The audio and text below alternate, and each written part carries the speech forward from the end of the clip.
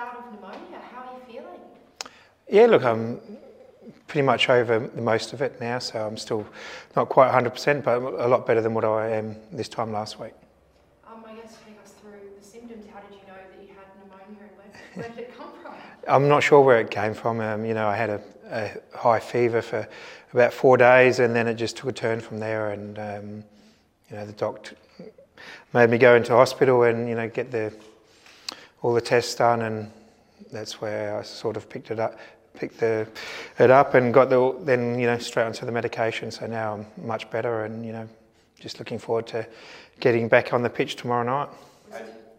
How'd you go watching from the couch? It's always difficult watching away from the game. You want to be there involved, but more than happy with the performance of the boys. It was a tough game last week, and they fought it out well. And in the end, it was I think a fair result, the draw. Was it your first day out on the park today? Was it a bit of a tough slog getting out there? Slowly. I can't be doing too much at the moment. I'm still got to be careful that I don't overexert myself. So I've got to save it up for tomorrow night. Yeah, I guess speaking of tomorrow night, how crucial is it now for you guys to get that win? It's only been one from the past 6. How crucial is it for not only the ladder but for the boys' confidence? Yeah, it's critical for our where we want to finish in the league, and at the moment we're just holding on to the top 6 spot, and it's not where we want to be. We want to be higher up the ladder, and the last six weeks our performances just haven't been good enough. Our effort hasn't been good enough, so the players are well aware of that, and we have to. All of us have to pitch in together and work hard and get ourselves out of this little rut that we're in. And we're at home, and generally at home we put on good performances. So that's what we need tomorrow night, is a good performance and get the 3 points. How's Ben coming along? It seemed like he had some pretty serious strapping still on his neck. Yeah, look, it's a serious injury that Ben had, and it's a precaution to protect his injury, and he'll be wearing that strapping now I'd say for at least another month or so, but he's 100% fit, so he should be good to go tomorrow night. So you will have both he and Ansel fit? Yeah, they're both fit, so they've trained all week, so we expect both of them to play tomorrow night.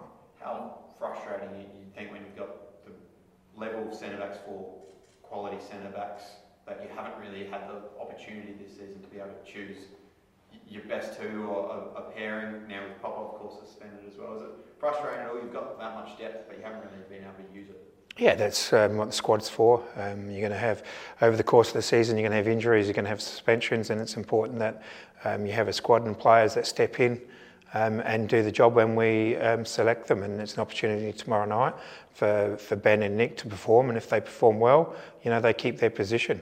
It's important that we reward players that are playing, and if they perform, they keep position, and then it's up to the other players to hold their position in the team. Have you been able to pinpoint what exactly is causing that, right? Is it a lack of confidence? Is it? Look, confidence always comes into it, and I think you saw that last week between us and Victory. There were 2 teams that just couldn't hit the knockout blow, and it was more to do with confidence of both teams. And that's what winning does. It breeds that confidence, and you can ride your luck a little bit when you have that confidence. And it's important. The only way you can get that winning feeling is to keep working hard. And it's something that we've really pushed into the boys this last couple of weeks. That the only way out of this is if we keep working hard, because we know we have the quality when we play our brand of football. But you got to earn that right to be able to play the brand of football, and to earn that right, you got to work hard. We were doing so well before the World Cup. Is this run kind of causing a bit of frustration amongst the group? Yeah, I'd say everyone is frustrated when you're not winning, but it's important that we stick to our beliefs, stick to what we believe is going to get us out of this. And as I said, our football at times has been excellent. It was just important that we keep having that belief and keep playing the brand of football that we want to play. How's Lockie Bargo with his squad? Yeah, Lockie's responded very well. So he should be close to a selection for next week. He was very fast, Lockie, and he works extremely hard, so we expect him to be available for next week's game.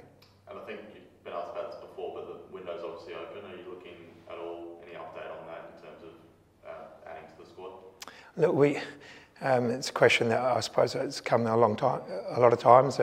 We just don't have any funds to go into the market, so we've got our squad, and that's what it is.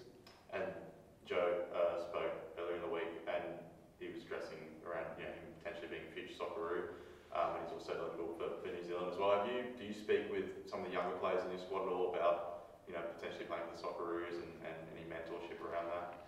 Yeah, look, I'd say every kid that's growing up in Australia wants to play for the Socceroos, and I don't think Joe's any different from that. Yes, he has an opportunity to play for New Zealand, but I think when you lay it on the line, Joe will select Australia. He's already played for our Olympic side, and if he keeps going on down the path he is, he'll be a good chance to be the next number one for the Socceroos after Matt Ryan.